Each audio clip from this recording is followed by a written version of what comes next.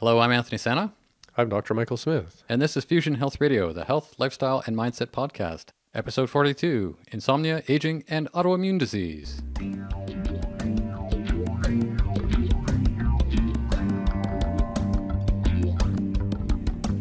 Welcome to Fusion Health Radio, your source for inspiration, information, and insight on what it really takes and what really matters on your journey to abundant health. Hello, and welcome to Fusion Health Radio. This is the health, lifestyle, and mindset podcast starring myself, Anthony Santa, and that other guy on the microphone. Hello. That's Dr. Michael Smith. Welcome. If this is your first time here, you're in for a treat.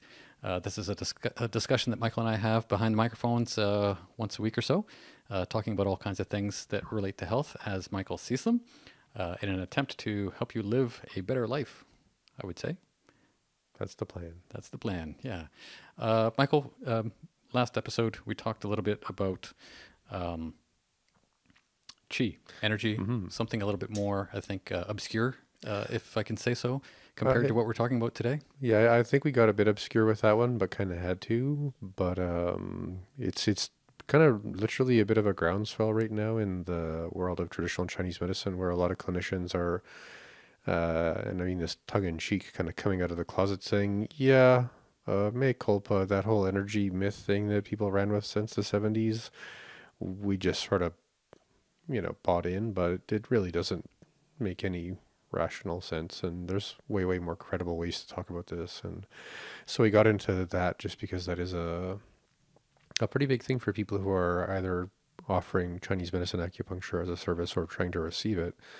If you're caught up in an unnecessarily nervous belief system, I think it's a disservice to both practitioners and patients. Whereas if we can find a better way to translate these things and maybe, I don't know, risk the bigger picture view of, I don't know, life, physics, consciousness, whatever, and how that fits into health, but specifically with respect to Chinese medicine, I guess just fundamentally it's just about bringing people a sense of real, rational, scientific confidence to something that has been, unfortunately, kind of snake oiled for the last 30, 40 years with respect to how the kind of PR has come out. So It was a pretty deep conversation, I'd say. yeah, that was the longest one we've ever done. Yeah, well over, I think it was an hour and a half or so.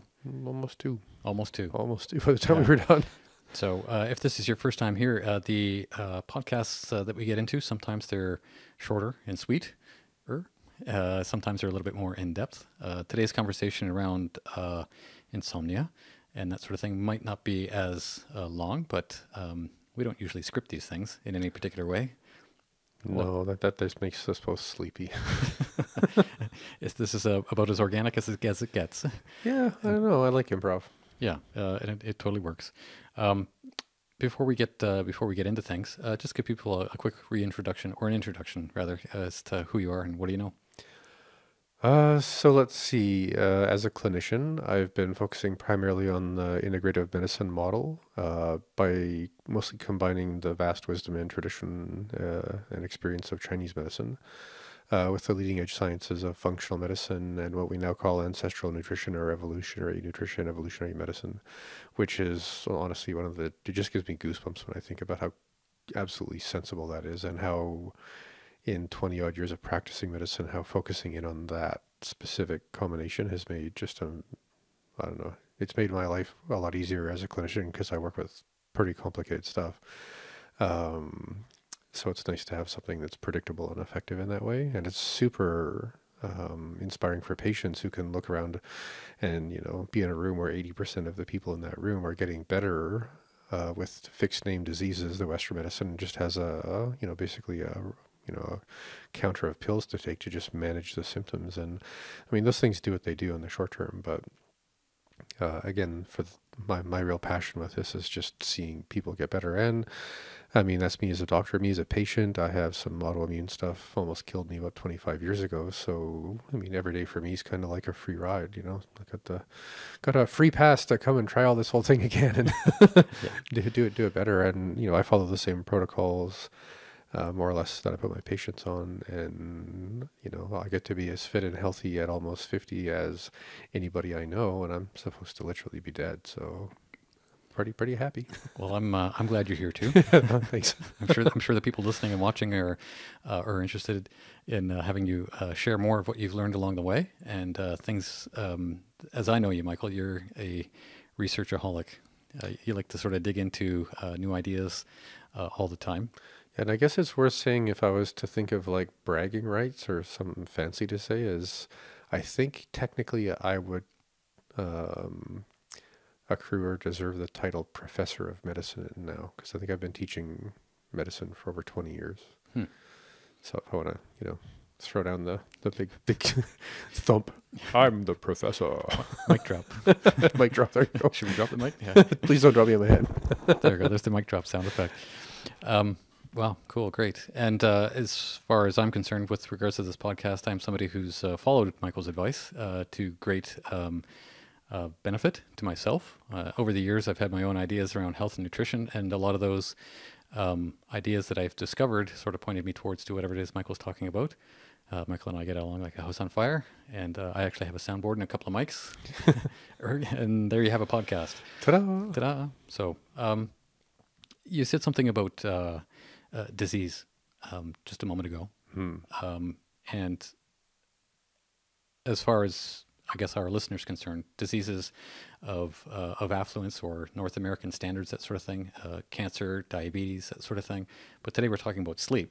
So is sleep a result of a disease, or is sort of not sleep? Insomnia, is that a disease as you would label it, or is that something totally different? Well, I mean, if I was to get all, what's the word I'm looking for, semantical or something with words. I mean, the word disease means dis-ease, a lack of ease. So if you're not sleeping, your life is not easy. I know that's not all medical and technical. So much for the professor accolades. Can we get a real doctor in here? Paging Dr. Smith. So I guess in medical terminology, there is a distinction between what you would consider a disease as an active, progressive process that has kind of a fixed outcome, and then what we would call a constellation of symptoms, which we would usually refer to more as a syndrome. You could look at insomnia as a syndrome because it's part of a constellation of changes in the body where one of the loudest dashboard lights is I can't sleep.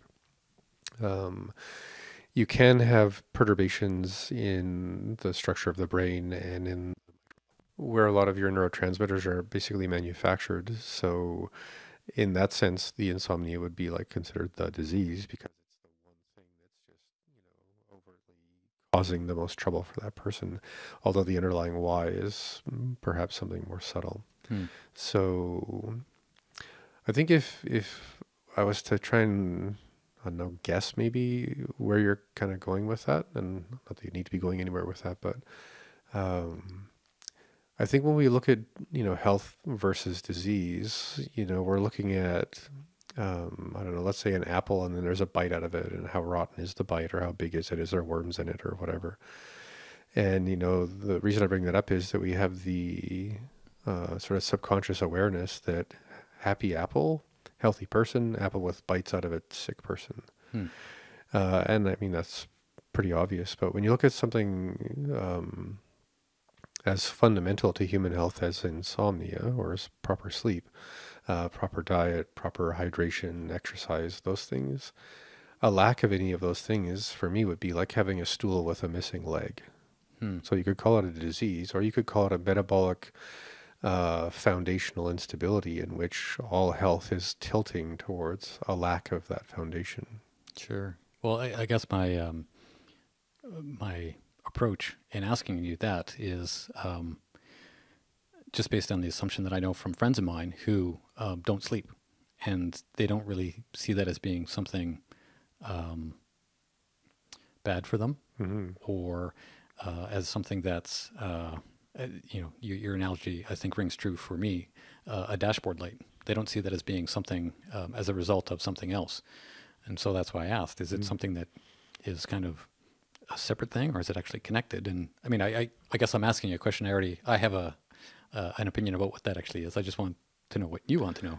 Yeah, I would say yes, yes, and yes. Yes, it's definitely something that has everything to do with illness and its progression.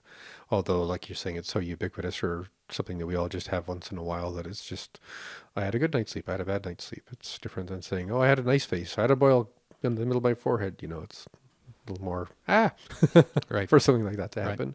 So definitely yes to that. Yes to the idea that it's a part of a symptom complex, which also makes it easier to ignore because other symptoms are probably more life-threatening or life-altering, at least at the beginning. And yes, number 3, to the fact that if you have chronic insomnia enough, it is going to basically be a drain. Instead of I don't know why I like the idea of a stool with legs as a metaphor, but instead of having 4 legs on the stool, now you have 3 legs and a hose draining whatever vitality is that's in the other 3 legs just under the ground. Because at a certain point, it's one of the most erosive conditions in terms of long-term health outcome. And that's kind of the first thing is we'll probably get into is just sort of, random disease by disease, the consequences of insomnia. Mm-hmm. Because I think that just sets the stage for people to appreciate how interconnected the physiology of sleep and tissue repair, how the neurological processes involved work, whether or not you can still function as a glandular animal without sleep is pretty good to know, I think, for most people. I also want to get into a little bit about the sleep physiology, because once you get a sense of what can go wrong, then you want to kind of look at maybe what you can do to right the ship or correct some of those things. So you need to have kind of a map, if you will, and that's where I think having a basic sense of sleep physiology gives you the confidence to know what to do, why, and, knowing that what you're doing matters. Then there's this magical cultish hobby / obsession for a lot of people we call sleep hygiene, which is just a step-by-step group of practices you can put in place to ensure that on a kind of evolutionary level, you're maximizing your potential for depth and length of proper sleep. Yep. And then I'm going to just sort of maybe talk about some supplements and other approaches people have that so far, at least in my clinical experience and my personal experience, I mean, I've had terribly unpredictable sleep since I was probably a teenager, so it's. You have a lot to say about sleep. Familiar with the ups and downs, if you will. Sure, sure. Well, I think you already said it, but somewhere in there, are you going to actually talk about what sleep does? Yep. Yes, we're gonna. That's what I mean by sleep physiology. It just seemed more, I don't know, apropos for people to sort of start with all the little dashboard lights and what they mean, so that people can go, oh, time to take this seriously, if any of those things are tangential or they connect to your life in some way. Sure. Well, If they're not, I mean, it's just nice to know, to tell your friend who's got big baggy eyes, I just heard this podcast and dude, don't drink any more caffeine. not only are those guys good looking and funny. There you go. I was. What are you laughing Now at? we're on video. I just got to roll with that. I think it's important for me, anyways, to get a sort of refresher on what sleep actually is and what it actually does, because that sort of validates the idea of it actually being important, as opposed to something I just sort of take for granted. Mm-hmm. After going for a couple nights of not having a crappy sleep or whatever it is, I can manage and do that sort of thing. But you and I both have a mutual friend here in town who, in the past 30 years, probably hasn't slept more than 10 of them. And that's because she's so wound up with stress and all different kinds of things. So, and I'm sure our listeners and our viewers probably have somebody in their own mind, maybe even themselves, as to who they're dealing with. So, or who we're talking about. And I think it would be good for them to sort of understand what that person could be like if they actually slept better. Well, we could talk about the sleep physiology first and then get into the consequences. Up to you. I guess I'll leave it up to you guys to sort of decide where. I'm just sort of spitballing off the top of my head here. You tell me what makes sense to start. Well, I think I want to go with the consequences because that's, I don't know, it's like breadcrumbs that are actually made of big glaring neon signs. Sure. If you want to get something to lead you back into the purpose of how important this is, I think all the there's sort of like the carrot and the stick analogy. Mm-hmm. I think throwing a bunch of sticks in the air gets people's attention instead of hey, you want a carrot? Then most people are just like, give me that carrot, dude. But there might be some carrot lovers out there, you never know. You never know. This is the internet. It's 2018. So when you're getting into the consequences of sleep, the first thing you need to do is assess what we call the kind of volume of sleep interference. Just because it sounds fun to say things that roll off the tongue, like volume of sleep interference. Now appearing 3 nights a week. Volume of sleep interference. Yeah, your nemesis. Dun, dun, dun. Yeah. So that's based on sort of the symptoms of your particular insomnia. So people are either going to experience difficulty falling asleep, wakeful sleep, wake up at 3 a.m, or just fitful, or just super light, and you wake up every time your cat rolls over or something like that. And then there's people who, have mildly interrupted sleep, but don't really complain primarily about that. They complain primarily about waking up feeling like they just, work 3 extra days instead of got a night's sleep. So those are like those 3 things make up a volume of how much your sleep patterns is interfering with your vitality and your just ability to be you. So if you're lying in bed for hours trying to get to sleep, that's a certain kind of PTSD almost. You're just lying there in the torment of shut up, or if I can just get my temperature of my pillow and my 1 foot out of the blanket and 1 hand in a cup of water. I don't know. There's a lot of just to get it right. So that's a really big thing. And when I've had that kind of sleep disturbance in my life, it's actually the apprehension of lying in bed and not sleeping that is the most difficult thing for most people with that pattern of sleep disturbance. You're saying that people are nervous of not being able to sleep, and that causes them not to sleep. Well, the technical term in psychiatry for everything, not just sleep, but everything, is called anxiety of recurrence of affect. Once you've had a bonky thing happen to you, the most pressing symptom in psychiatry is the fear it's going to come back. Right. Which usually brings it back because you're stressing out like a, Yep.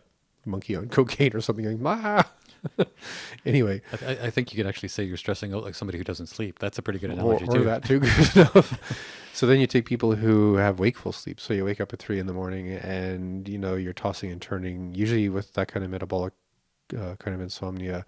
You wake up and you have the metabolism in terms of cortisol that you would around 9 o'clock in the morning. So you're up at 3, but you're like ready to go. Like, I could write a technical paper. Let's go, let's start the day. So it takes like on average an hour or 2 for people's biochemistry to sort of shift back towards sleep drive again. So that's another kind of hell with respect to the volume of disturbance, because lying in bed 2 hours in the middle of the night, tick, tick, tick, when's my alarm going to go off? And then I have to run the whole day on crap sleep. So I'm going to lie there for those 2 hours, give or take, naturally obsessing about how crappy today's going to be. Yeah, I call it advanced miserabilization. Oh, we should put that in the next textbook. Well, lying there, making oneself miserable about the fact that you're going to be miserable throughout the day because you don't have any sleep. Yep. And then there's the third one, which is waking up feeling tired. So when we look at the statistics, and it's almost the same across the board, with respect to the harm to people, if you only have one of those 3, you wake up tired or you just have a hard time getting to sleep, you're going to have about, your average statistical uptick in likelihood for certain problems to happen. But if you have all 3, it's about a 300%. Wow. Right. So if you have 1, maybe it's a 30%, likelihood. Yet this could add to a likelihood for Alzheimer's, dementia, or something. But if you have all 3, you're now looking at, across the board of all conditions insomnia can really impact. It's huge. So that's sort of the first thing for people who are listening who have insomnia, or for people who know someone who has insomnia. The first question, if your friends complaining about insomnia, ask them, well, is it more hard to get to sleep? Is it hard to stay asleep? Is it, you wake up feeling kind of bedraggled? And if they say yes, yes, yes, then, or if you're the one answering and you're saying yes, yes, yes, then it's time to step back and say, okay, no messing around here, because you're now literally advancing whatever likelihood for illness that you have as rapidly as you can with respect to your sleep patterns. I mean, it's a slippery slope, literally. And so just to be clear, I mean, if somebody has a crappy sleep one night, as that's not necessarily insomnia, is it? No, but it's going to up-regulate what we call metabolic syndrome or insulin resistance and lack of sensitivity for about 2 or 3 days. Right. And on that as well, insomnia is somebody who consistently doesn't sleep well. Insomnia is technically one of those three, or two of those three, or three of those three symptoms. Right. Okay. Right. So you said that was the first thing? So the first thing is just to appreciate that volume of disturbance, because that mean it's, again, you're going from, if you have the Three Stooges, you have one of the Stooges, you have a 30% likelihood for whatever we're going to talk about to be serious. If you have all Three Stooges, it's 300%. I mean, that's not normal math. You don't go from 1 + 1 + 1 to 1 × 10. I mean, That's a lot. it's something they actually call it asymptotic math, but I'd have to check. It's definitely exponential though. So when you're looking at any of these kind of diseases we're going to look at, I'm going to just sort of touch on just sort of the underlying why. Some of them are going to be a bit of a geek out, so you might want to hold on to something, or Might want to listen to this late at night when you're trying to sleep. or just sort of put the kind of hum in your the back of your mind for stuff that doesn't really matter to you. So right now the most terrifying thing that has to do with insomnia is cancer, and I really don't like using that word, because as soon as that goes into the airwaves, you've just given, I don't know, 25% of the people who heard me say that word cancer now think, oh my God, I've had poor sleep in the past, I probably am going to die, because we associate cancer with, inevitable death. And Right. I would encourage anyone to go back a few episodes to the one we call Rethinking Cancer and take a moment and go, oh, wait a minute, maybe I'm just like everybody else walking around with weird grumpy cells, and it's totally a fixable thing. Anyway. So people who have chronic insomnia, and this is going to be true for whatever number of examples we come up with, the biggest perturbation to health is that you're running on cortisol during the day, but way, way, way more to wake up, and then way, way more throughout the day to stay awake. People would call it your second wind, right? Where you're, just got to get through that big project or whatever. And humans have an amazing ability to do that. Like I've seen people drag through stress for 15 years before they technically get too sick to keep going. Not that I think that's the ideal outcome, but quickly there's different pathways in your immune system, and there's no way we could get into that through audio. And even if I had the best PowerPoint, it would take days to try and make it make sense. But one of the kind of toggles or switches that go back and forth in general active immune system behavior is called the Th1, Th2, or Th3 pathway. So very quickly, Th1 is, that pathway is specific for intracellular infections, viral load, things that happen usually inside of cells, obviously like cancer.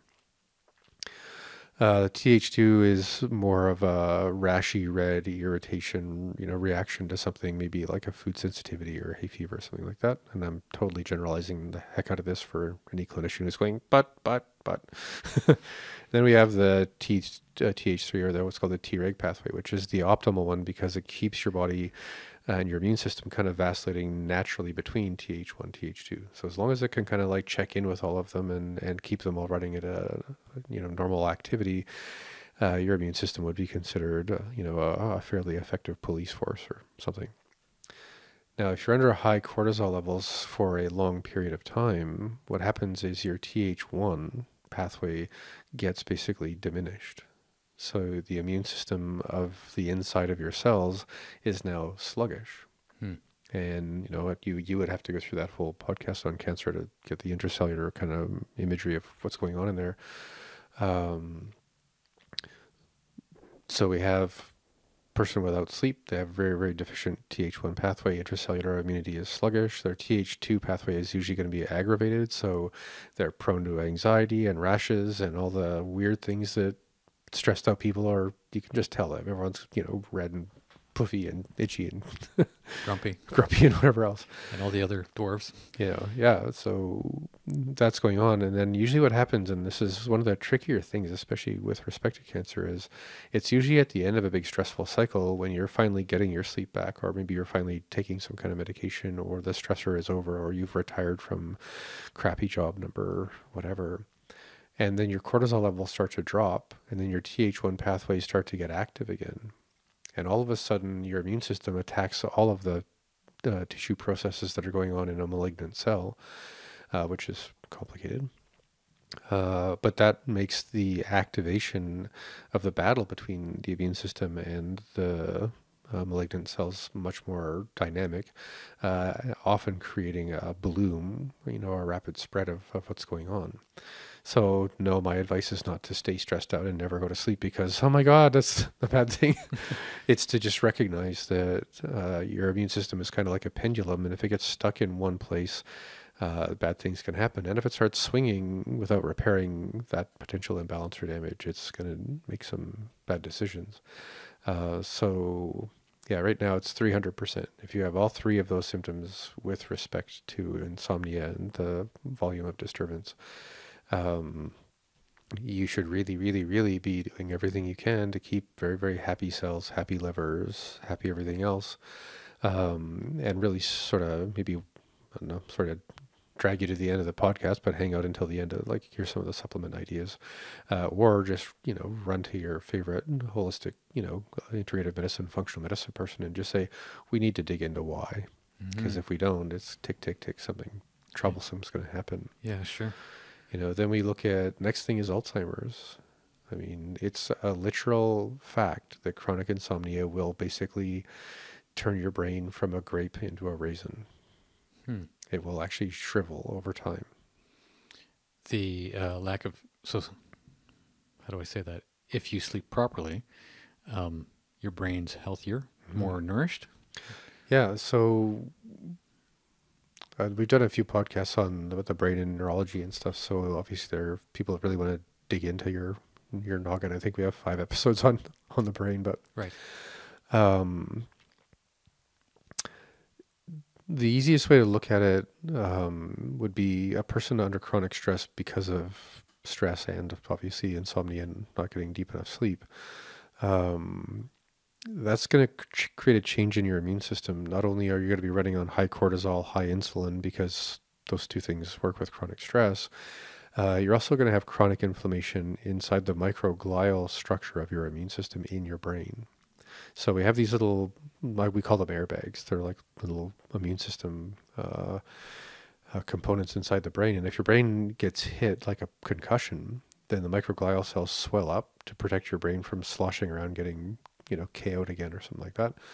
But that swelling and the inflammation inside the brain isn't meant to be a long-term thing. It's meant to be, I got punched in the head. I better keep my brain puffed up for a little bit just to let things settle down. If that keeps going on for the long term, your brain actually will use up your neurotransmitters and other fatty acids and other things inside the brain to fight off the inflammation. Right, we all know fish oil is good for your brain, and it's a great anti-inflammatory. So, obvious image, your chronic insomnia, your memory's going to crap. You start taking fish oils, and maybe you feel a bit better. But the question is, do you recognize you're just throwing water onto the fire? I mean, it's a good idea, but until you're turning off the fire, you're just throwing fish oils into a situation where it's only getting to do part of the job it wants to do because it's being just burned off as an anti-inflammatory. So that over time will change the structure of your brain, like mechanically change it. Well, it almost sounds like your brain, or one's brain would get tired. It shrivels. Yeah, well, that's what I mean. It just sort of runs out of gas and just sort of... Yeah, I guess I'm just going to keep going back to the physical imagery of atrophy. Like it weighs 4.5 pounds. It weighs less than 4 pounds. Oh.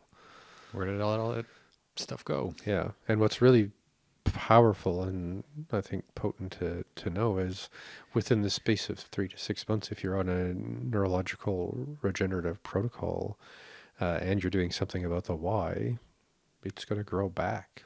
And what's weird, and this screws with the anatomists all over the place, but all the memories that you lost come back as soon as you have the neurological tissue to access them. Wow. Yeah, that's been one of the funner things to just sort of dangle out there with people going, yeah, it's funny, you know, raisin, grape turns into a raisin. Raisin has, you know, 30% of the memories of the grape. You repair the brain and now you have the memories of the grape. They're just, yeah, I guess the tongue-in-cheek joke is that I'm alluding to is for 50 odd years, we've been trying to locate memory in the brain and we can't. Yeah. That's just fascinating to think that you could reinflate your brain and your memory at the same time. It's kind of like, I don't know, turning the data on your cell phone. Oh, all of a sudden I have access to everything again. Or actually, I'm not sure if that works because I suck at phones. So then there's autoimmune disease. So if you look at your immune system like a brain, or like the inside of a cell, in the sense that it has characteristics and then over time certain stressors can change it, chronic insomnia will fundamentally make your immune system very angry and kind of stupid.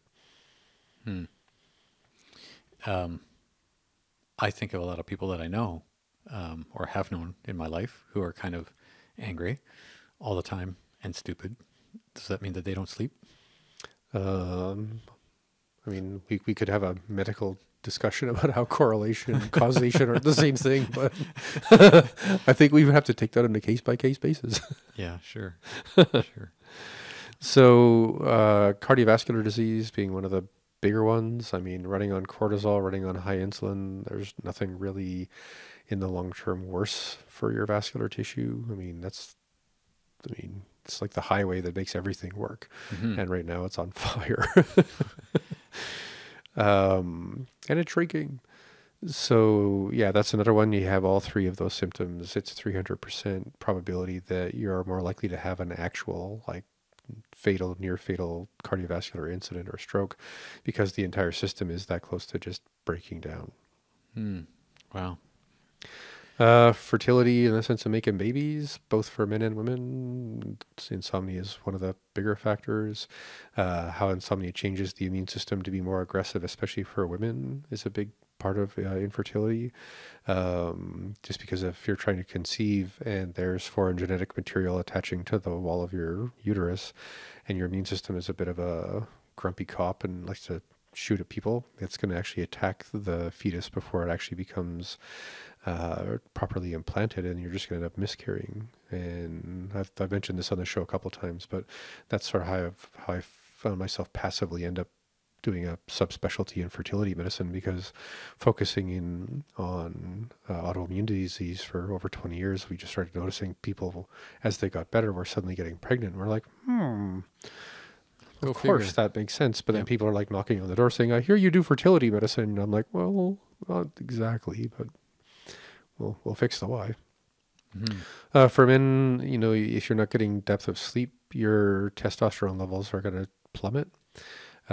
Present statistics for most men over 30 is if you have chronic insomnia, your testosterone levels will be of someone 10 years older than you. Wow. Which means your virility is that of someone 10 years older than you. So maybe if you're 30, but if you're like 60, suddenly things are, I don't know, working around 70. Gulp. Yeah, that's I'm sure hitting a lot of people. Yeah, well, that are listening. I mean, sex does seem to like get people's attention. Yeah, I mean, testosterone has more than just to do with your sexuality, of course. Well, I mean, for both men and women, it has to do with your, I guess what we would call your voraciousness, or how hungry you are for sex, your libido. It also has to do with tissue repair, muscle growth. Certain parts of your brain are dependent on testosterone, more so for men, but still for women as well. So it's, you don't want, you don't want that happening. So, I mean, I think the obvious kind of next things would be like depression, anxiety, social anxiety disorder, or more vigorous presentation of PTSD and stuff like that. Again, primarily because of the inflammation and the atrophy. One that a lot of people don't connect really obviously, is obesity. Really? Yeah. So does that mean I sleep really well? Because I'm as light as I am? Is the opposite true? Well, this is where correlation sort of comes in and says, well, maybe if that's a part of your symptom complex. You're but- listening to the Correlation Podcast, starring Anthony. So, okay, obesity. Get back to the point before I take you further afield. The fundamental thing about insomnia is that you're telling every deep, visceral, instinctual part of your dashboard light that you're one troubled primate. It may be infection. It may be you've been kicked out of your pack. It may be, whatever. But you're on a deep instinctual, physiological level, your body is trying to survive. Mm-hmm. So when the body hits a certain amount of survival instinct, again, you're running on cortisol, which elevates insulin. Insulin basically, cortisol frees up blood sugar out of your muscles. It's called a glucocorticoid, which means something that it's a hormone that releases glucose. So once that glucose is released, that insulin goes up. So if you wake up every day on high cortisol, it's like you ate 3 bowls of breakfast cereal without breakfast cereal, because your body's just ripping tissue apart to produce blood sugar because you're panicking on a chemical level, right? Mm-hmm. And having that much insulin in your blood changes the way your body deals with chemical energy, predisposing your body to try and force that blood sugar into triglycerides, into fat. So if every day, all day, you're running on cortisol, and every night, all night, you're tossing and turning because you're not sleeping, you're hitting that trigger, plus the deeper instinctual visceral survival trigger, which is, if I'm going to eat, I better store every calorie I don't need just in case, because I'm obviously a terrified sick animal in a jungle that's got ninjas or somebody bad in there because it's messing with me a bit. On the idea of obesity, an idea sort of floated across my mind. Snoring. Mm-hmm. And people who are obese. What's the question I'm trying to ask? It's more about snoring. Is snoring something that actually interrupts sleep enough? Because I know a few people who are overweight who snore like thunder, bad. Mm-hmm. But they sleep all night and they get up in the morning and they do their thing and then they rinse and repeat. They're not bothered by other things during the day, but I'm just wondering if snoring is actually something that's... I think most people adapt to snoring. Okay. Well, the people snoring adapt to snoring. The person in the room with them is probably, I don't know, That's a different shooting kind of... the sheep that they're counting at the fence. Whatever. That's a different form of sleep deprivation. Yeah. But when it starts to move towards sleep apnea, especially with obese people, then for a similar mechanical reason that causes snoring, now you're actually dealing with, potentially fatal sleep apnea. So, And I guess is snoring something that is that disruptive to sleep? like I said, a lot of people adapt to just general snoring, but with sleep apnea, you stop breathing and, you That's wake bad. up basically blue-lipped and bug-eyed and, oh my God, I'm going to die. And Yeah. then I think the expression is rinse repeat because they just roll over and hope it doesn't happen again. Yeah. It's the blue lips and the blue ribs from somebody elbowing them all. Right. Telling them to shut up. We should make cartoons.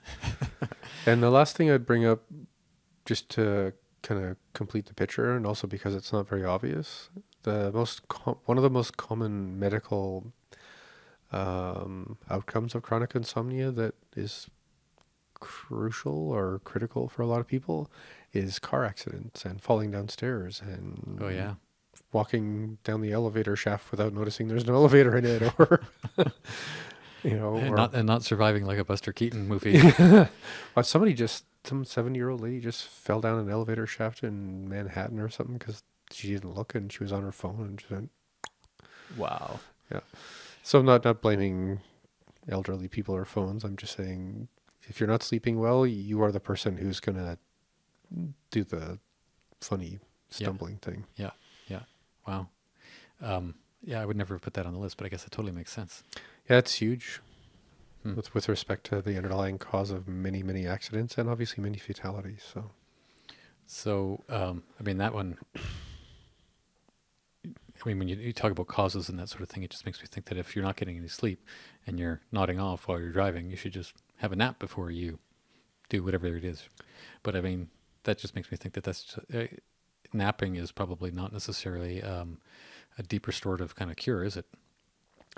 I would say it's a very good idea, but only for 20 minutes, ideally around 3 o'clock in the afternoon. And that's because of whatever's going on inside the body?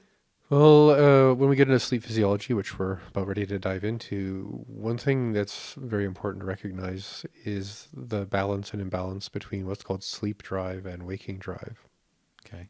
So, because I'm in a Chinese medicine, the first thing that pops into mind is that little yin yang diagram with the black and white fishes and the circles and the dots. And so what's interesting about the physiology of this is that there's actually, like, you could call it like a mood, a metabolic trajectory or momentum that's moving you like forcefully 24 hours a day in the direction of sleep. It has, maybe an 8-hour window where it's likely going to win, but it's like all day, every day, your entire life going, okay, here we go. I'm going to try again. We're going to get all the chemistry together. We're going to do all this stuff and try and make sure we have the depth of sleep we need. Okay. At the very same time, 24 hours a day, there's a part of you going, okay, got to get ready because I got to wake up and be productive and not crash my car. Get my ancestral autoimmune diet recipes figured out or whatever. So it's first to appreciate that you have these two dynamic systems, and although they kind of seem antithetical or against each other, they're not really so much against as they are kind of like a pendulum or a pump. Like, as long as you get really good sleep drive that pushes you deep into sleep, then that reflexively forces your waking drive to say, oh yeah, well, I'll do some push-ups and come right back at you with the same amount of metabolic force or momentum. And as long as that pendulum's swinging really, really well, and you're going deep into sleep and you're having really consistent multiple hour days of focus and, humor and appreciation, then it's working. Mm-hmm. What happens for a lot of people, especially with respect to more chronic insomnia, is we get really, like I had said, kind of paranoid about the sleepless night. So we want to, naturally try and, how can I add more to my sleep drive, in the sense of supplements or staying in bed longer and things like that, or sleeping in longer, just because we have that myth. Okay, I'm in bed now. I got the sleep I'm supposed to try and get. Maybe I'll just get a little bit more. And, I don't know if we have time to get super into the like crazy geek out side of this, but when you actually look at people with severe adrenal exhaustion, one symptom is they get the best sleep between 7 and 9 a.m. They toss and turn all night, but if they can stay in bed for that extra 2 hours, they can gradually keep going. Anyway, so we have these systems, sleep drive and waking drive, and they're really doing their best to cooperate and compete, kind of like, I don't know, brothers giving each other, I don't know, what's when you put somebody in a headlock and you rub their head with your knuckles. It's a noogie. Noogie, that's the word I was looking for. And for those of you listening, making sure that's not just a weird Canadian mountain expression. Noogy is how I would spell it. Okay. Maybe GN. Yeah, never know. So there's lots of ways to try and improve that. And, again, for sleep, most people's instinctual thing is to try and really ramp up their sleep drive. But unfortunately, what that means is now you're in bed maybe 10, 11 hours in a 24-hour cycle, tossing and turning fitfully, trying to get some amount of sleep. And that's not a bad idea. In fact, that's a really good start. It's just not always what's going to work. Because, you spend the rest of your day, I mean, not literally, but it would be kind of cute if you could, shuffling around traffic in your pajamas and your slippers going, no, it's okay, everybody. I'm just going to go to work and just do my 5 hours, and like I'm going to say hi to some people, and I'm going to, curl up and like get back home and stay in my little napping place. And then you'll never get any good sleep doing that. You'll go crazy because you're not working on the yin and yang, or you're only going to have as good sleep as you have waking, and vice versa. And this is where it gets confusing, because, you wake up in the morning, you've had bad sleep, the first reflex with respect to getting your waking drive going is, well, let's try caffeine. And small amount, maybe like something like matcha might be a good idea, because it's such a gradual release of caffeine. But the ones that slam you upside the head and then leave you, I don't know, worn and Jangled. something on the street corner 2 hours later. It was no idea what happened to you. That's just not a really good way to affect sleep drive, because it's the perturbation is too accelerated. It's too high, too low, too high, too low. The mistake some people make is they'll have a coffee or like at 9 and 11, and then 3 p.m. they're like, okay, I'm feeling tired. Maybe they'll have more coffee and some sugar and some crappy starchy stuff. Again, just propagating that whole imbalance between sleeping drive and waking drive, because you're messing it with it chemically in some ways that aren't in the long term really going to help you out. So that's sort of the first thing to just appreciate, that you're constantly going between these two systems, and in order to improve either of them, you have to really try and improve both. Mm-hmm. Right? So once you're effectively asleep, you're going to go through what are called the 5 stages of sleep. So the first 4 are basically like, I just imagine like going down, I don't know, maybe at an elevator, you drop down to this basement, and then this sub-basement, and then this really deep basement, and then now you're down there with the president and his friends, just in case of a nuclear war, in the real basement. All right, because we have to just keep, I watch too many action movies, sorry. It's a sequential drop, right? And that sequential drop is an instinctually driven thing, because for millions of years, as prey more than predators, we would naturally kind of like drift into sleep, and then kind of like slow it down and go, hold on just a minute, look both ways before crossing the sleep. And then walk into the next stage of sleep, and then you get a little twitchy, a little fidgety, and then you start to like really kind of like go in and out of conscious wakefulness, and then your body pauses there and sort of then looks both ways across the street or the sleep and says, is it good to keep going? No alligators, no tigers.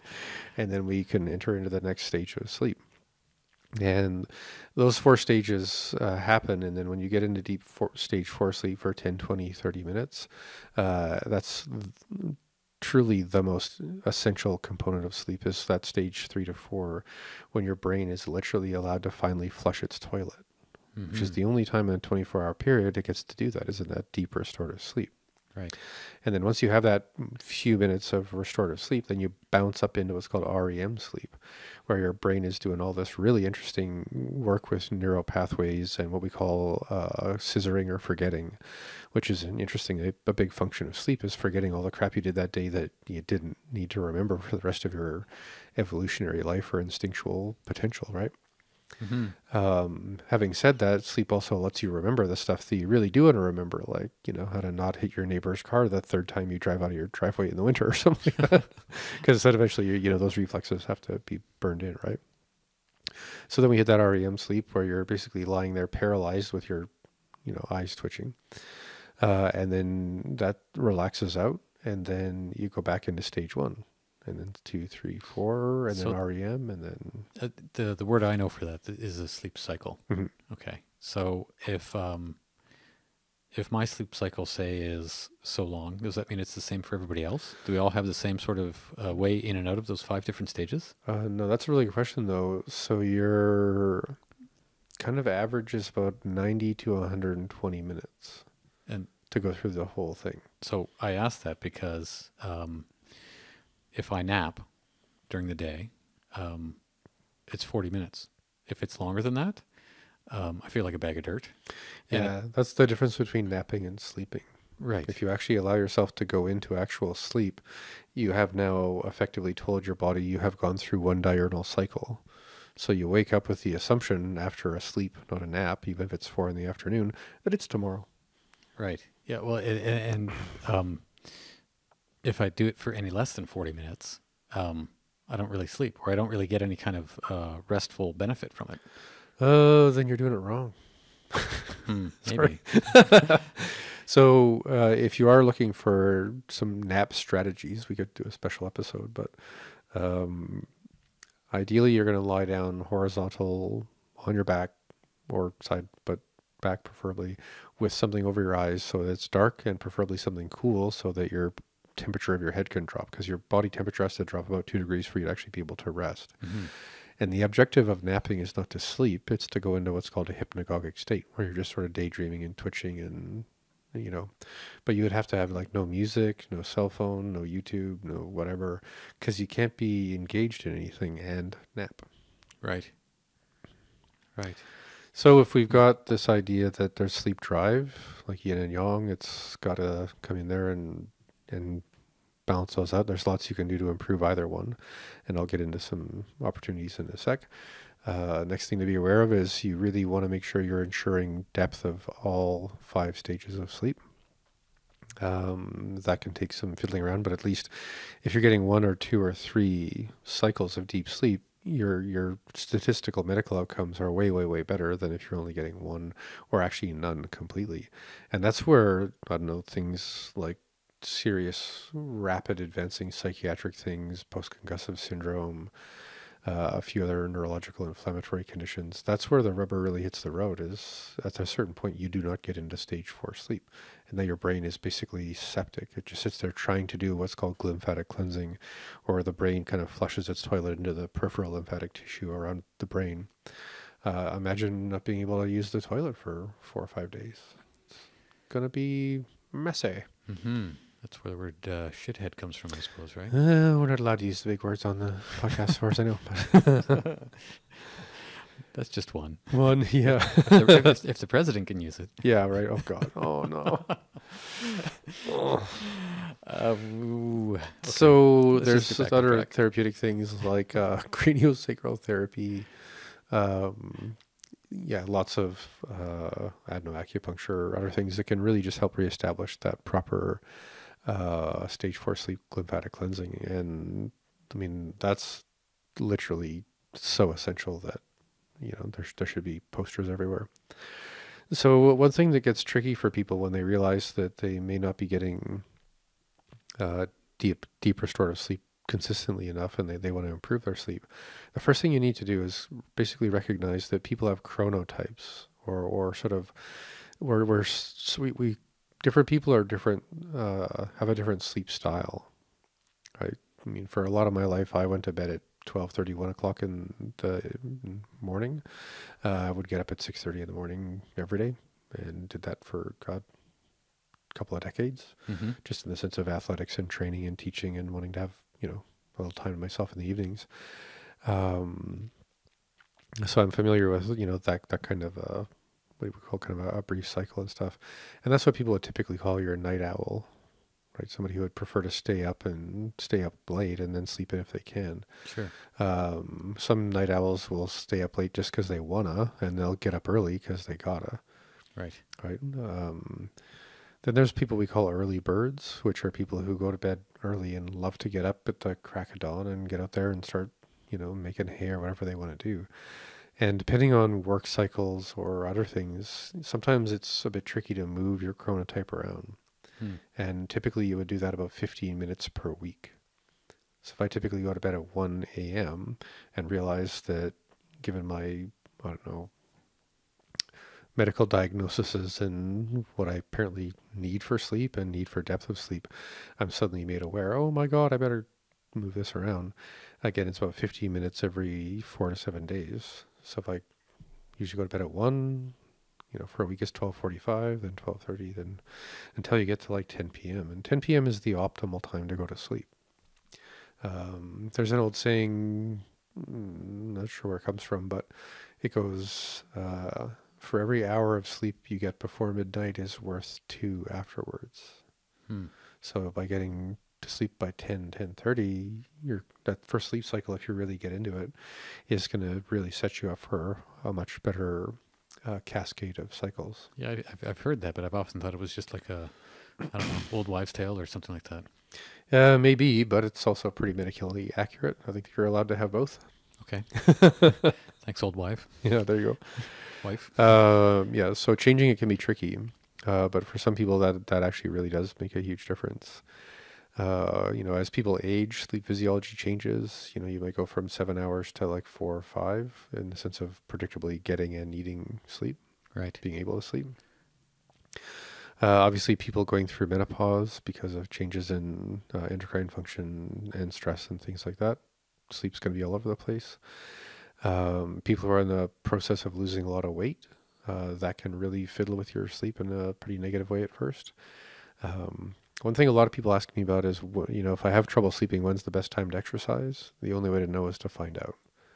Spend 2 or 3 weeks, working out at 7 a.m., then 2 or 3 weeks working out around 6:30, 7 p.m. And if that doesn't feel right, then the optimal time would be about 3:30, 4 p.m. Is there, with regards to sleep or otherwise, is there like a bad time to actually work out? Just with, That's why you have to do that experiment to find out where your exercise adaptation matches your sleep adaptation. Right. For years, I worked 3 to 11. Years ago, when I worked in the hotels and such, 3 to 11, and by the time I finished my shift, 11:30, hop on a bike, and I'd ride home, and I would just be raring to go by the time I got home. I'd be so awake. Yeah, I mean, and with I remember being a bartender. We'd get off, Yeah. 1 o'clock in the morning, whatever, and we're all wired for sound, and we had all the leftovers from the restaurant to pig out on. So, Yeah. it would be what we would call overpours and leftovers. The good life. The good life. And then you'd stagger home at 3 o'clock in the morning going, ow. Yeah. But those were the days where I could actually do that and then get up the next morning and still hop on a bike at 6:30 to be work at 7 o'clock, right? That's the amazing thing about being young and all that. Not us old guys. No, not anymore. Us old codgers. Yeah. So a couple other quick things. A lot of people make the call it the misapprehension that alcohol is a really great sleep aid. And so what is it about alcohol that actually makes people sleep? Or is it just sort of, make them unconscious? It's basically, it's an inebriant. If you drink enough of it, you will just pass out. If you drink more than enough of it, you will not wake up. Yeah. So definitely if you're using alcohol to diminish your ability to maintain rational capacity, the only benefit that's going to help you with going to sleep is you can't organize enough of an argument to maintain any kind of like linear track. Because a lot of people, when they're lying in bed tossing and turning, they're either in a very creative problem-solving mode in the sense of happy, I'm going to finally make my treehouse, or they're in a very process-orientated problem-solving mindset because they think they actually have to figure out tomorrow right now. Mm-hmm. We all do that. But it's just to say, you could be having fun in process mind, or you could be having, great apprehension because of deadlines, because of process thinking. But alcohol, either way, is going to muddle you up enough where you can't really maintain the process thinking. So you just kind of get bored and pass out. And in fact, that's similar to some of how the more popular sleep drugs work. They're called sedative hypnotics, where they basically scrub your ability to concentrate every 5 seconds. So you're like, oh, if I could finally get that girl's phone number and then a phone. Ooh, what was that? I think I heard, a creak in the basement or, something. And then, oh, wait, what was that? And, you feel like Homer Simpson or something, but you just keep going, what? That's pretty funny. It's pretty funny. But the problem with things like alcohol is that it interferes with your liver's ability to secrete glycogen. So at 3 o'clock in the morning, the likelihood you're going to wake up feeling hungover and awake and unaware that you're hungover and awake because you're still hungover is higher. And then when you do finally wake up, you're waking up hypoglycemic and grumpy and, it depends, I guess, on how much you would drink, but probably hungover and having not really slept, but feeling like, well, for about 7 hours, I have no idea what happened. Right. Which is not necessarily asleep, but you have no idea what happens. And this is a quick, funny story, but because I've been dealing with insomnia for a long time, 2 or 3 times in my life, I've done the tap out thing and gone to the medical doctor of choice and said, dude, I could really use a sleeping pill. I'm just not sleeping at all. And sometimes that happens because of stress. And just as often in my life, it happens because I'm in a really big creative, or like I'm writing a book and I just can't not be happy thinking about what I want to write. So basically I take this stuff, and I had this experience. I don't know, I guess this does get a bit adult, but I'll change the outcome somehow. I was using a sleeping pill. It's called Zopiclone for sleep. and it's your classical sedative hypnotic. And I was at a friend's place, and we were having a glass of wine with dinner or whatever, which isn't that big of a deal. And then I had taken my little Zopiclone, and I meant to basically pass out on the couch because I was crashing at a friend's place, and woke up in a very different circumstance. With your underwear on a lampshade in a strange bed, perhaps. That's probably a fun way to put it. And on one other occasion, similar situation, different people, I woke up the next day and I had woken up somehow in the middle of the night and made an entire feast for 6 people, laid out on the table, sat down, apparently made myself a plate, had some food, and went to bed. And no recollection of that in the morning? Neither of those experiences I have any memory of at all. Apparently that's just one of the side effects of Zopiclone if you happen to have a glass of wine the same evening. So FYI for people out there, alcohol does not help you with sleep, and never mix them with the modern sleeping pills, because you may find yourself waking up in a situation that you have a complete blackout, zero memory from. And Wow. I have I only have those 2 experiences in my entire life that were like that. So you're saying there's more that you just don't remember? No, I think if I had more nights of, no, that's probably the only 2 times I've ever done that. I'm just Bad in my life. trying to make you sweat here. Yeah. But I'm just saying, like, it's a very, very weird thing to have Mm-hmm. other people say, I have this memory of this experience, and you to go, Wow. and them to go, but, Yeah. anyway.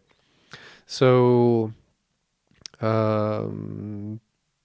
there's lots of other different kind of medications and stuff like that. But when it comes to not only understanding the basic physiology of sleep, it is so important to try and focus on natural opportunities, because, like I said, sleep aids, even using regular melatonin, can be a little bit messy. I'll probably come back to that in a bit, but yeah, lots to it. So we've been talking about, I guess, issues that come up from a lack of sleep, and is this the part where you want to get into the sleep hygiene, the sort of what you can do to sort of make sure you sleep good? That seems to be a good idea. Yeah, and sleep hygiene isn't necessarily a new term, is it? I mean, it's something that I remember reading with regards to what did they used to call them?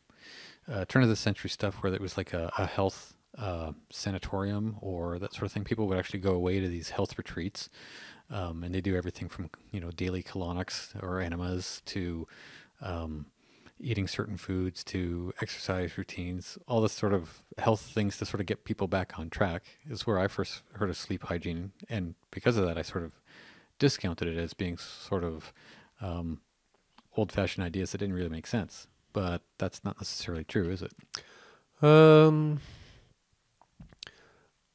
would say there's some old-fashioned ideas that we're coming to recognize make sense in ways that we didn't really have a thing to really hook it on before. Right. We haven't really gotten into this part of sleep hygiene or sleep physiology, but I think it's worth bringing up. So light enters your eyes and then, passes signaling into the brain.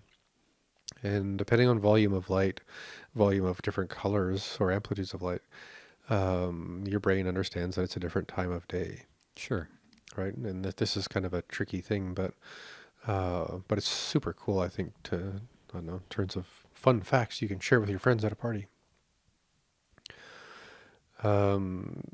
When you place a human on the planet and it's first thing in the morning, the sunlight is coming from basically sunrise.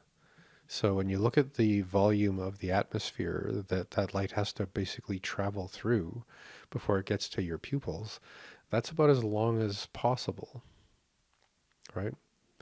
And the amount of light or the colors of light that are coming through are the most abundant across the spectrum of light, because typically, statistically, at night weather is a lot calmer than during the day. So the atmosphere doesn't have a lot of dust or other stuff in it. on a clear night, you wake up in the morning and boom, you have the most massive volume and spectrum of light possible, which is an amazing thing to do. Like if one part of sleep hygiene is when you wake up, you just get up and go outside and you don't stare directly at the sun, but you definitely look in the direction of this sort of the brightest part of the sky to just for 20 minutes make sure that something is driving the sleep drive. And that actually goes through what's called your suprachiasmatic nucleus, which is this thing that basically tells the HPA axis, your pineal gland and stuff like that, that it's either time to wake up or time to sleep. So we have this master clock called the suprachiasmatic nucleus, or the SEM, and it's constantly in communication with, kind of the master regulating glands in the brain. So again, here we have, proto-human, first thing in the morning, diffuse but very, very broad spectrum of light, super healthy. Around noon, sun's right above us. Again, let's assume it's a clear day. Now the sunlight has to go through the minimum volume of actual atmosphere to get to your pupils, right? Mm-hmm. I hope that I don't know, the basic imagery of that fits for people. And for whatever reason, that measures in your eyes as the most blue light. Right. And I mean, I could try and get into the physics of that, but I think that would just distract people. But so the brightest midday light that tells you you're in the maximum of sleep, or the minimum of sleep drive and the maximum of waking drive, is driven by blue frequencies of light. And then as the sun hits towards sunset, now again, the sunlight's going through a pretty maximum volume of the atmosphere, but because of traffic and wind and weather and other stuff, statistically, it's likely to be, there's more called debris or interference in the atmosphere. So the amount of actual light that's getting to you is more the amber kind of red spectrum. So that's the essential kind of step one of sleep hygiene is, especially in the modern world, is you got to control the light coming into your brain. Mm-hmm. And if you can't do that, and nowadays it's hard because everyone rolls over and looks at their phone, and it's kind of weird, but why did Facebook choose that blue? I have a whole bunch of BS reasons. So I'm just saying that's the perfect, okay, get up and be nervous kind of blue, right? Sure.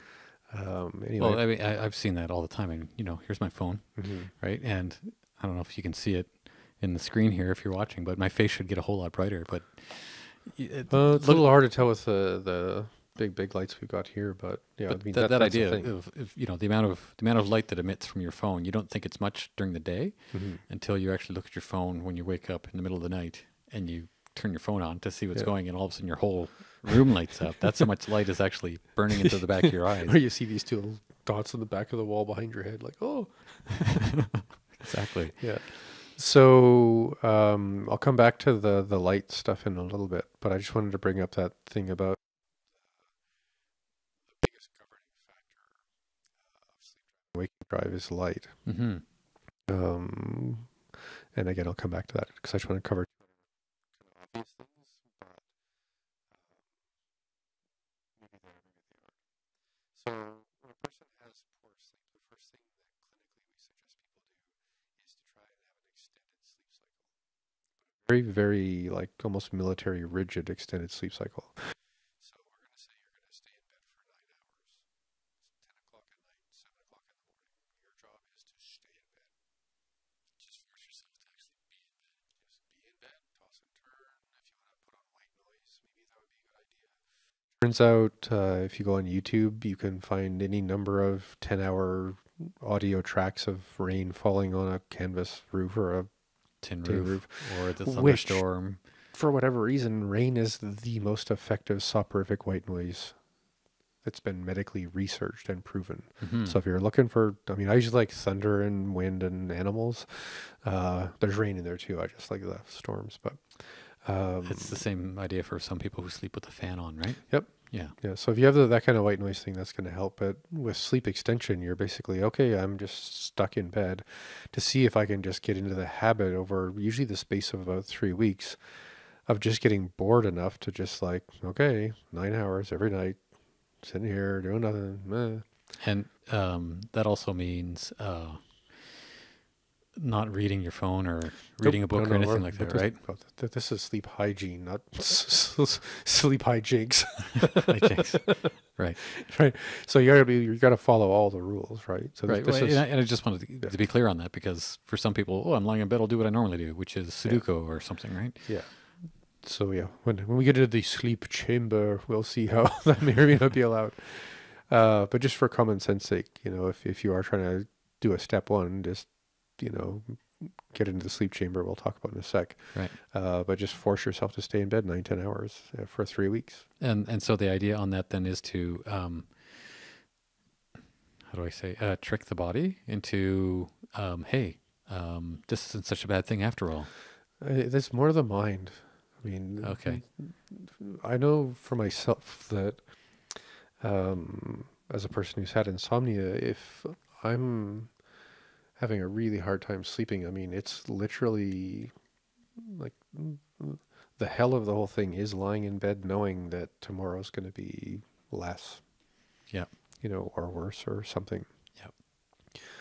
So by habituating people to just getting comfortable or at least familiar with just being in bed and having nothing else to do, at a certain point, it's kind of like, you ground your kid for being bad. They just eventually stop being bad because it's boring. Okay. I will bore you into your health. But I mean, that's just step one, because usually that one gives people a chance to really get very intimate with all of the different tossings and turnings of the body and the mind, and maybe actually really start to recognize, I've got some serious thinking to do. I mean, I'm staying up at night thinking about my marriage, my kids, my job, my money, my taxes, whatever it is your thing is. And sometimes that extended sleep practice just suddenly gives you some perspective on the fact that, if you're a go person and you're only giving yourself 6 hours a night to maybe get barely enough sleep, given your, think about the guys in Japan who drink till 2 a.m. and then get up at 7 and pretend that they're fine. Yeah. So when you've given yourself that chance to reflect on you and reflect on maybe why you're tossing and turning, that's another really profound benefit of that sleep extension, which is, what's going on? So this makes me think, does everybody need to sleep for the same amount of time? Like as much as you said, 6.5 hours in bed at midnight, up at 6:30, is that necessarily a bad thing? No, if you've adapted to that and it's good for you, and there is actually a couple of genetic tests you can get that can tell you whether or not you're one of the lucky people who can basically thrive on 3 sleep cycles a night, right? Which is 5 hours of sleep. Right. Maybe 6, but for whatever reason, people with that gene work out really well. Some people do better with 2 sleep units. Like they sleep, they get up and read for a while, and they go back to bed. Other people are just mono sleepers. They go to sleep, they stay asleep, they wake up, and then they're done. Okay. So that there's different styles to it, and I'm glad you brought that up, because that's good for people to be aware of. That it is pretty. There's at least 3 or 4 different probable kinds of sleeper that you could be. Yeah, but and again, you're talking about the quality of sleep when you're sleeping, as well as how you function during the day, and what sort of physiology presents itself based on how it is you sleep. Yeah, and again, I'm just being really clear with the sleep extension. You're basically focusing on getting bored, getting to know you, getting to know what you're really worried about, and seeing if that simple thing of just restricting distraction allows you to just basically get into a healthier mode of sleep drive. Because if you have nothing else to do and you have eventually enough sleep drive, you will sleep more. Unless your waking drive is keeping you up because you're nervous about something, and 3 weeks of sitting there in a dark room, you're going to figure out what you're nervous about. Right. So the next thing we usually do therapeutically is obviously to restrict sleep. So now you're only allowed to be in bed from noon until 6 a.m. Like, that's it. You're not allowed in that bed any other time of day, no matter what. Midnight till 6 a.m. Yep. Right. Or 10 till 4, or whatever it would be. But sometimes in order to charge up your sleep drive, you actually have to restrict your sleep. To make your body say, hey. It's the only chance you're going to get, man. Right. Instead of, hey, you got nothing else to do for hours, so what do you want to do? Right. Right. Same trajectory in the sense of metabolism, completely different process. Because after 3 weeks of only having 6 hours to be horizontal, your body will be like, okay, fine, then I'll just do what you make me do, because you're exhausting the wake drive in a way by giving it way more time to run around, and forcing sleep drive to kind of do enough push-ups to force its way to balance things out. Interesting. So that's just step one and two for everybody. If you're listening, or you know somebody who needs some kind of talking points, like what should I do? Where does this start? It starts there, but it also starts with what you might call the feng shui of where you actually sleep. Sure. And we call this your sacred sleep chamber, and it should be very, very dark, like blackout dark. I mean, I know people who actually take electrical tape and put it over the little lights on their alarm clock. I'm that guy. Just because I'm not going to lie there with this, red thing. I've got a space heater. The thing I hate about traveling is going into a hotel and having that stupid microwave oven staring at me for the whole night. That's why we unplug them. Drives me nuts. And if they're plugged in behind a large Oh, yeah. armoire, it's like socks over the top, Yeah. or something. Over the little clock, or the clock beside the bed. That thing gets unplugged, put into the bathroom.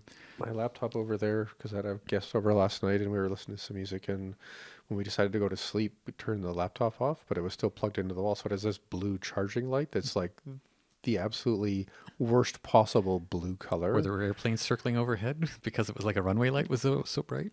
We very rapidly turned the computer around to make the blue light point in another direction, because we were both just laughing at the fact that whatever dumbass decided to design that computer put a big glaring blue light right on the part that points at your face while you're falling asleep. Anyway, so temperature is important. Blackout is important, like zero light. Some people get these little puffy, blindfold kind of eye covers. And I'm asked, sure. When you say blackout, you mean the whole room should be dark, right? Absolutely. Like, no.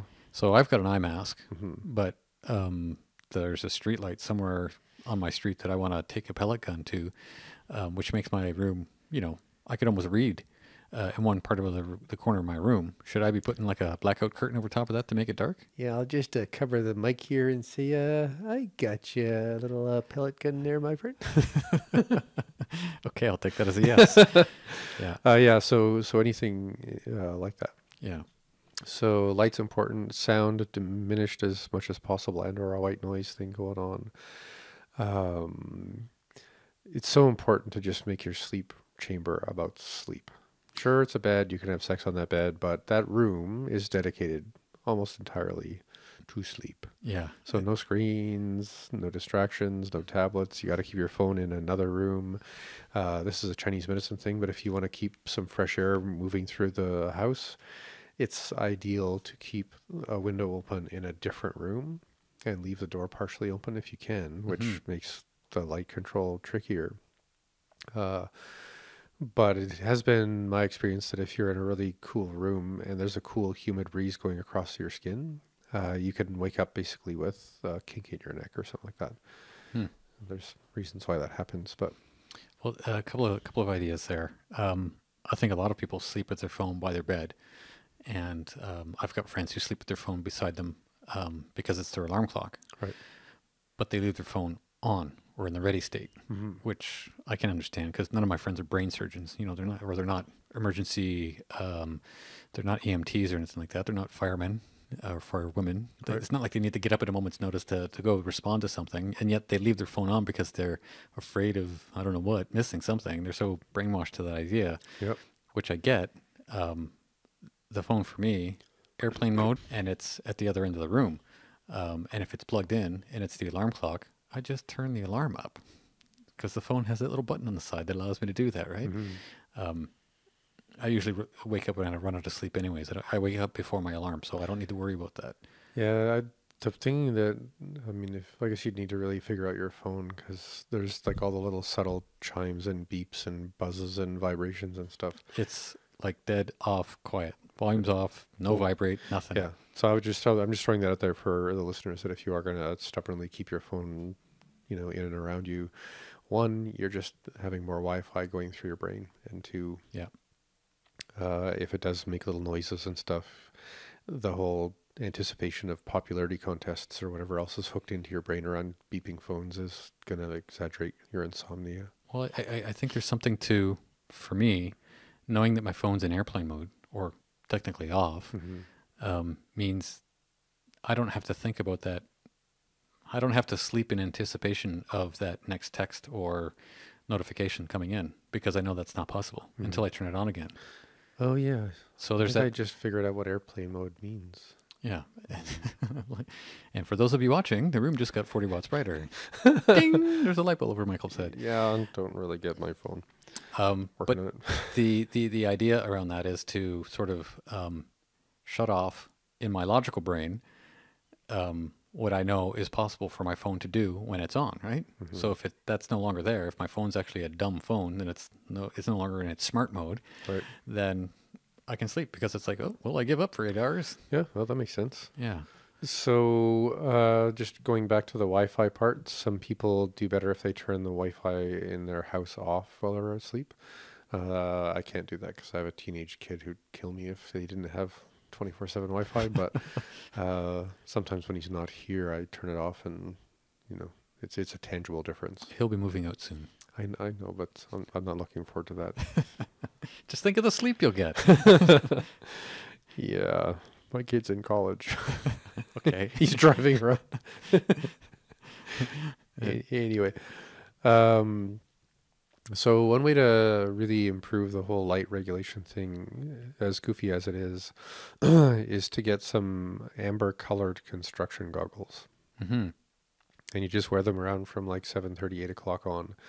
And they'll just sort of refract the blue light out of your pupils to some degree. Obviously, when it comes to the use of smart TVs, computer screens, I don't know about most phones, but depends on the phone, I think.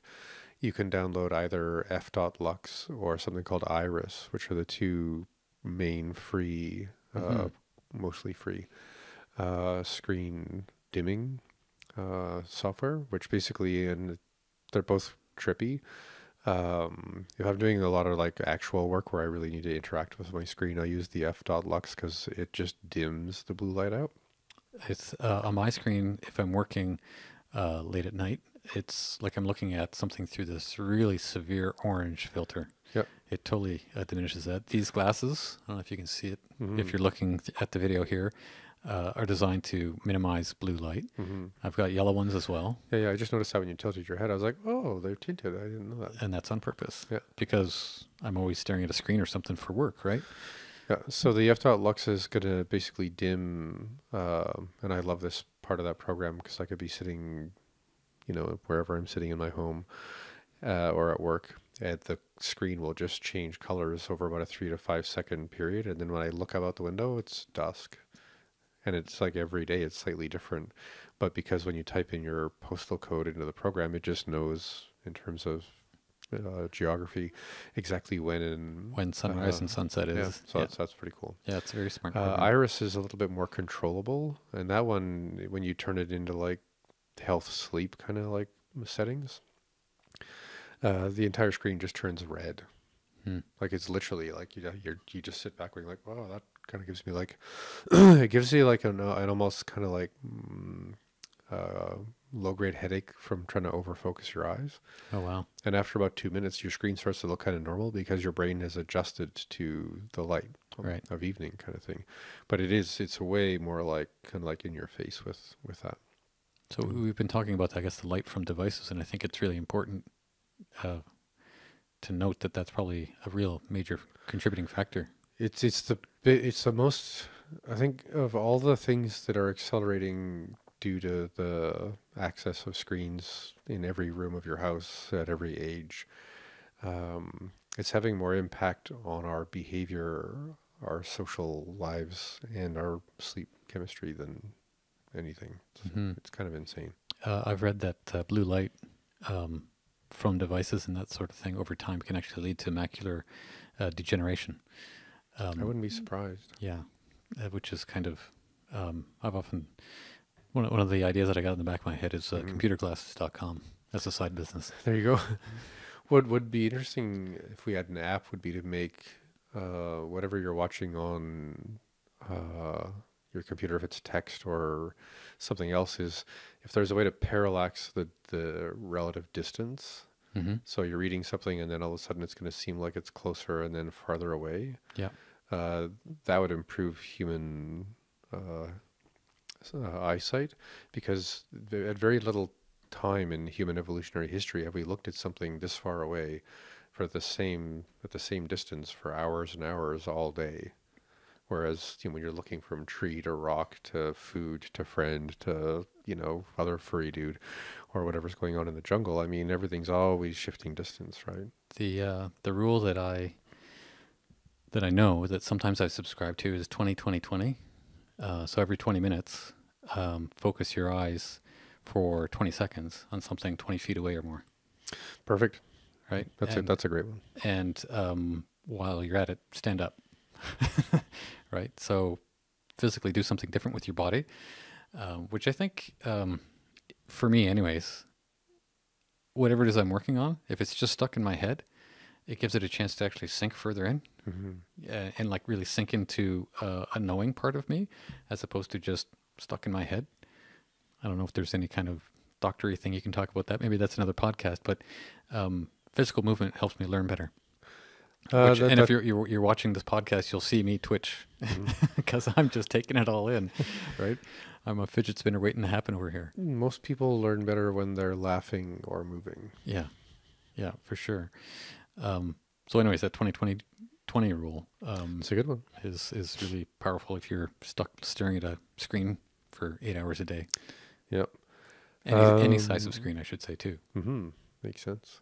So if we've got a sense of temperature, right, a couple of degrees lower, white noise for sound, adapting light and screens and stuff like that for the visual part of it. Next thing is to just recognize that, again, with respect to sleep drive and waking drive, especially if you're moving into like a sleep restricted phase, when you're super uptight about all your sleep hygiene protocols, you're only giving yourself 6 hours to actually get to sleep. The next thing is, well, if I'm going to be basically sitting around for 18 hours a day waiting between my chance to sleep and my chance to, sleep, during that 18 hours, the more you can focus on awareness frequency practices, stress reduction practices, any kind of mindfulness thing that just makes sure that any little triggers and mishaps during the day don't build up any momentum. So that there's actual opportunity to press pause from all the momentum that's actually being built. Yeah, so I think we talked about this a little while ago when we talked about applied meditation, but I think with meditation, especially with respect to sleep, you have like 3 options, kind of like exercise.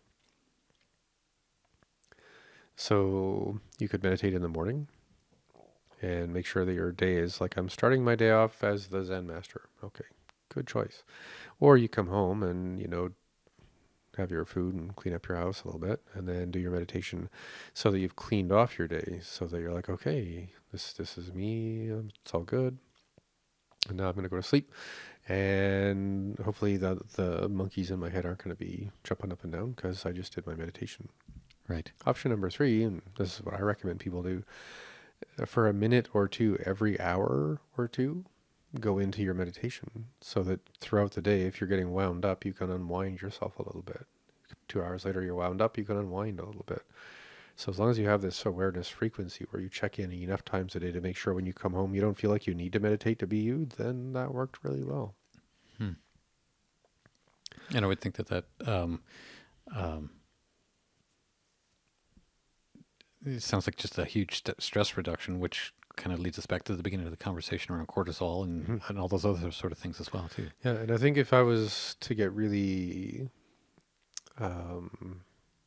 if my sleep got really bad and I felt like, oh my God, I really need to focus on this, I would probably come up with some way of communicating with most of the people close to me in my life that for whatever reason I've decided to communicate very consciously, very patiently, that I am not interested in, impatient barbs and, weird cynical things that could be taken personally and stuff like that. So, I mean, if I was really, really deep into this with respect to stress reduction, I would probably have a conversation with people that I spend most of my time with, just saying, look, for the next little while, I just need to be like super chill and make sure everyone's really clear so that I'm not lying in bed going, I wonder what they meant when they said, or, Right.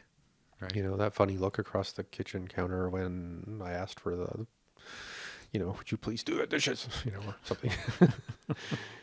So, you know, anything we can do preventatively, proactively to keep stress from building up is going to help the sleep drive have more room to build up too. There's all kinds of different metabolic instability, not just from stress, but from caffeine, sugar, alcohol, undiagnosed food sensitivities, commensal infections that never really take people out, but do make your immune system more aggressive. I mean, we could pop open the Pandora's box of all the subtle psychological reasons why people can carry grudges or maintain a pretty self-loathing kind of stance in the world just because it's familiar, and it's kind of hard to sleep when you spend most of your time literally hitting yourself over the head with a stick of judgment and things like that. One of the weirder things I've come across researching sleep is positioning your biggest social activities away from your sleep. Meaning, like, don't be busy with your mind later in the day, or well, more like don't decide to have a bunch of friends over to play cards at 9 p.m. and then expect to go to sleep at 11 and actually sleep. Because primates, as very social, integration-driven kind of mammals, our social time is a time of profound, subtle connection and association and mild paranoia about what could go wrong, or what did those two people say to each other, and what does that mean about me? And, you know, imagine you're in a relationship with somebody and you're at a dinner party, and for whatever reason they're flirting with the person at the other end of the table, and it's just they're having that kind of a day, and now you're going to go and lie in bed thinking about all the vicissitudes of fate around partners who don't notice you or don't care, or, you know, the places we can go with. I mean, of course, you could just drive home with your partner in the car and say, so looks like you and Dave are hitting it off, and then just have that conversation so you can sleep. Dave's a nice guy. Yeah, of course he is. Just happened to notice though. But those kind of things. I mean, I'm cherry picking a really bad example, but and they even actually in the research on sleep hygiene, if you're going to watch a show, it's better to watch like a documentary about animals than it is about something that has to do with a lot of human dynamic. Because the survival primate, Mary the monkey voice in our head, who wants to make sure we're always a cool, you know, part of the tribe, will naturally be running through their minds on a very subtle subconscious level everything that they picked up on a social cueing level that makes them emotionally more intelligent and safe. So this is literally in the literature.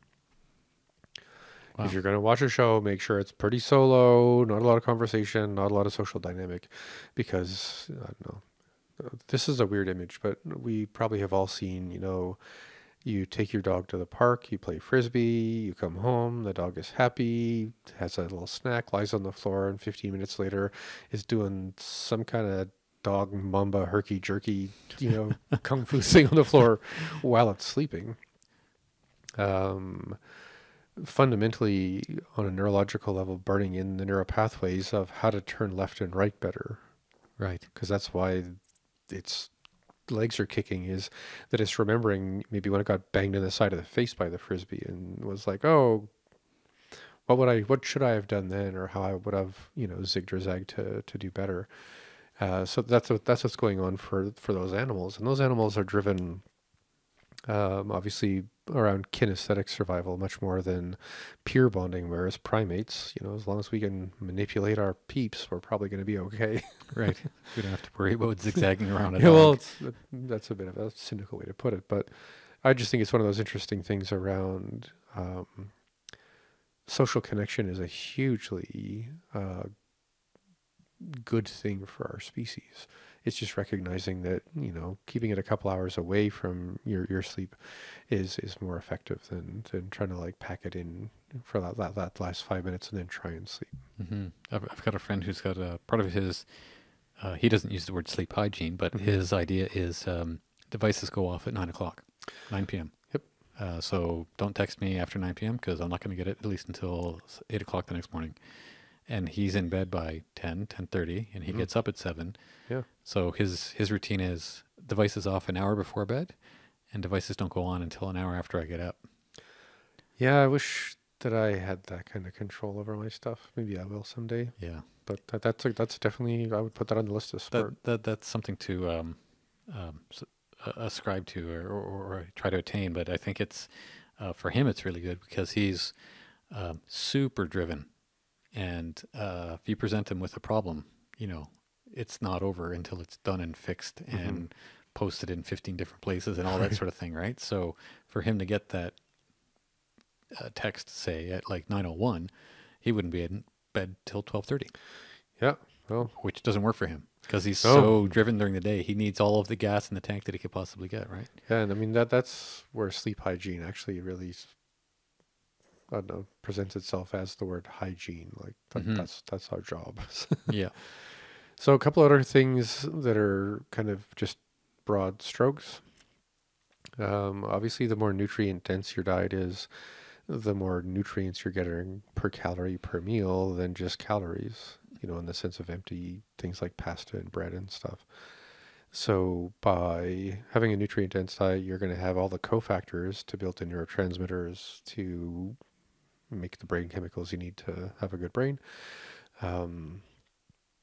At the same time, by changing your diet away from the sort of standard American puffed everything and, ground up grain everything and processed everything and fried everything and packaged everything. And corn everything. Yeah, high fructose corn syrup and other fun things you can do to damage every part of you.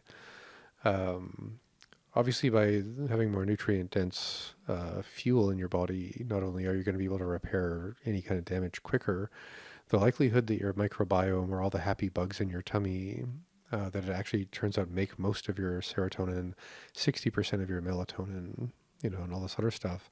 Without that engine in your GI tract building neurotransmitters for sleep, you could have the best sleep hygiene in the world.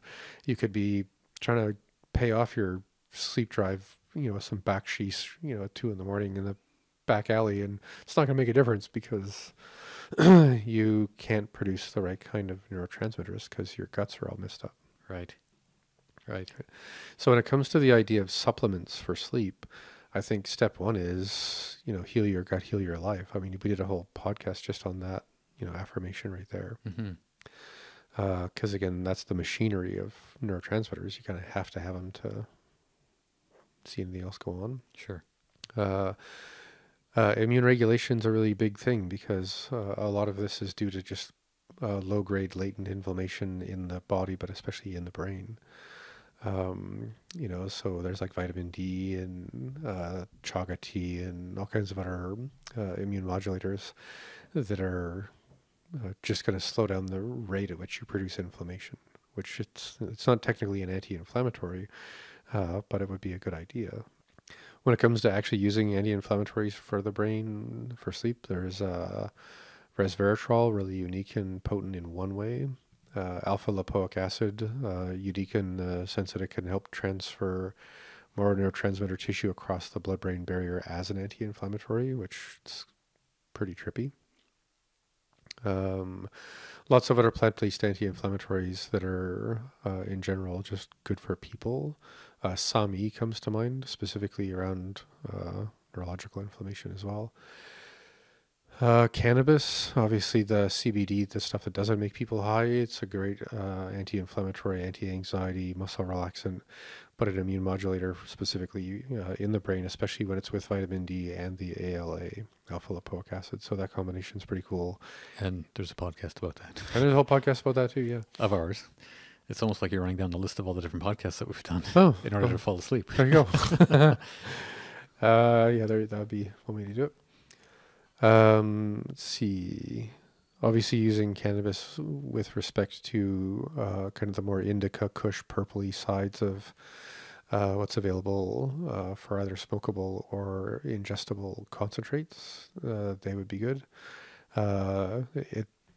either by itself or with cannabis, things like passion flower, lemon balm, and hops, all as just regular sleep aid plants. They actually have the same entourage terpenes as your indica kind of cannabis in general, allowing for deeper sleep overall with less of the hangover, because a lot of people who use THC for sleep, they just tend to overdo the drug my brain thing, and then they wake up feeling like a drug brain. So balancing that out. Depending on, I think, during the day, like what the biggest perturbations are, like if it's more depressive things, St. John's wort, more anxious things like L-theanine, GABA, just to make sure that through your day you can systemically and consistently modify your state towards restful, just a bit of self-control in that way. Because I think that's just an instinctual thing, although sure we might be walking around with a Ziploc bag full of fun, chewy tablets in our pocket during the day. At least by the end of the day, you can look back going, wow, that was a busy day, and I managed to not get completely stressed out, completely wound up, completely dejected, or disappointed in some way, just because I was taking care of myself. Anything that has to do with inducing hypnagogic states, like acupuncture, craniosacral massage, float tanks, those are, what's the statistic? 1 good hour of a float is as good as 4 hours of deep sleep. Wow. Right. So lots and lots of adjunct therapies, and I'm sure I could go on for another hour about all the tricky little hacks that are out there. But the thing I think I really want to just, if I was to try and impress people with a point, is statistically sleep hygiene, proper sleep management, sleep assessment, having an ally in some kind of health field that is more about prevention and modulating an unstable metabolism instead of just bonking the symptoms. If you're trying to start somewhere, that would be a great place to start. Obviously, if subjectively you feel like sleep is just one of those things, start with that and everything else, and find someone to work with who can really be a good detective. Because if you can if you can fix the why you're not sleeping, you're going to fix the why of everything else that's going on a subtle chronic immune and epigenetic level that will eventually turn into something dangerous. Well, it's it's just one of the foundational things to health is to sleep, right? And sleep well. So it only makes sense that taking care of that's going to take care of everything else. Yeah, and some of us just have a block, the sleep, the little death, the loss of life, the lack of experiences and joy, and blah, blah, blah. It's like, yeah, well, maybe with some good organized sleep, you enjoy those other 16 hours way, way more. Yeah, sure. And remember them way, way more, and all that. All that for sure. I'm looking at the clock, and we're at about 1:40 in here. No. Yeah. No. Yeah. So much for a concise episode on sleep here. But there was one thing that you said you might want to come back to, and I'm not sure if you want to pick this up just because of the time. Melatonin. Oh, yeah, right. Thanks. So very quickly, it didn't feel like an hour and 40 minutes. It's because it's a very relaxing thing to do, is to talk about sleep. Well, I think we're also just habituated from the last epic episode. So, and it's these blue lights that we're staring at. Yeah, right. Okay. I'm so awake. I'm going to get a clock. Okay. Anyway, yeah. So melatonin, most melatonin you get over the counter is just pure melatonin, and it's like 3, 5, 10 milligrams. A lot of people start with 3, very quickly end up at 5, then end up at 10. And if you were to imagine it, you're basically taking like a fist of melatonin and punching yourself right in the pineal gland, screwing with the whole interaction between the SEM, the suprachiasmatic nucleus, and those master regulating glands and everything else. Because there's no way for your body to endogenously produce that many milligrams of that kind of a neurotransmitter or hormone, depending on how you look at it, in that period of time. So inevitably you're going to build up a resistance, and downstream melatonin may or may not be able to do a lot of its other jobs. Right. Because, you're overdoing it a little bit. So the ideal thing with melatonin is to, 1, make sure it's timed release, and 2, mix it with as many plant alkaloids that are known to induce sleep drive. So again, passion flower, hops, lemon balm, oat straw. Obviously, there's a bunch of Chinese herbs if you know Chinese herbs, but I would just start speaking Chinese, so that's not going to help anybody. Might put people to sleep. Yeah, there you go. Ow. It's the end of the podcast. I can make bad jokes, can I? Yeah, pretty much. So yeah, that basically just covers it. And with respect to the kind of title, of the episode, with respect to insomnia, how we age, and obviously autoimmune disease, that's something that I really, really just want to make sure it's reiterated, that although we're speaking about the mechanics of sleep, the physiology, and some of the hacks that people get some results with nowadays, your really big reason for getting into this would be because you are dealing with an autoimmune condition. Mm-hmm. You are concerned about more long-term complex health outcomes and stuff like that, and are obviously aging, unfortunately, rapidly, because I can't think of anything that's going to age people rapidly than like severe debilitating insomnia. Yeah. I feel for people who have that sort of condition. I know for myself, if I ever have a crappy sleep, what I'm like during the day, I can't imagine being like that all the time. Yeah, it can get pretty. I don't know. I've had times in my life where it was the song the rest of my life was marching to. Wow. Let's wrap it up there. Okay. Yeah. This has been episode 42 of the Fusion Health Radio podcast. This is your cue. Oh, we're calling it insomnia, aging, and autoimmune disease. There we go. Maybe we'll get that a little bit more practiced and polished for the next one. I'll just put like a little sticky note to my head. Although now we're on video, people would see it, but it would make for some jokes. I'll just put it off camera right here. People can't see my hand right there. Yeah. So this has been a podcast with myself, Anthony Santa, in studio with Dr. Michael Smith. If you like what you heard today, you have any more questions, ideas, concerns, please do reach out. You can reach Michael and I both. Medical related questions go to him. Anything else you can ask me through our Facebook page, Fusion Health Radio. Look for us there. We're all over the internet. You can just Google us, Stitcher, Podbean, I think Intune, Mixcloud, all over the place. Wow. Yeah, it's and of course Apple for those of you who like to get your podcasts there. One of the things that Michael and I are working on is a Patreon account. That's pretty big for us to actually be asking for money. Gulp.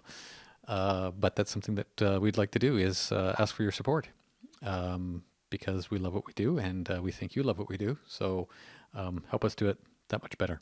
Do we have a basic sort of tier of reward things we want to share with people? There's a Patreon page that exists right now, okay. Patreon.com/Fusion Health Radio. There are some tiers there. We need to work at the back end of that. But at the very least, you can take a look and you can bookmark it. And by the time you actually hear this podcast and it actually gets put out, it should all be done. And I'm going to, there's some wood. instead of knocking myself in the head. So yeah, please do share and support heard today with your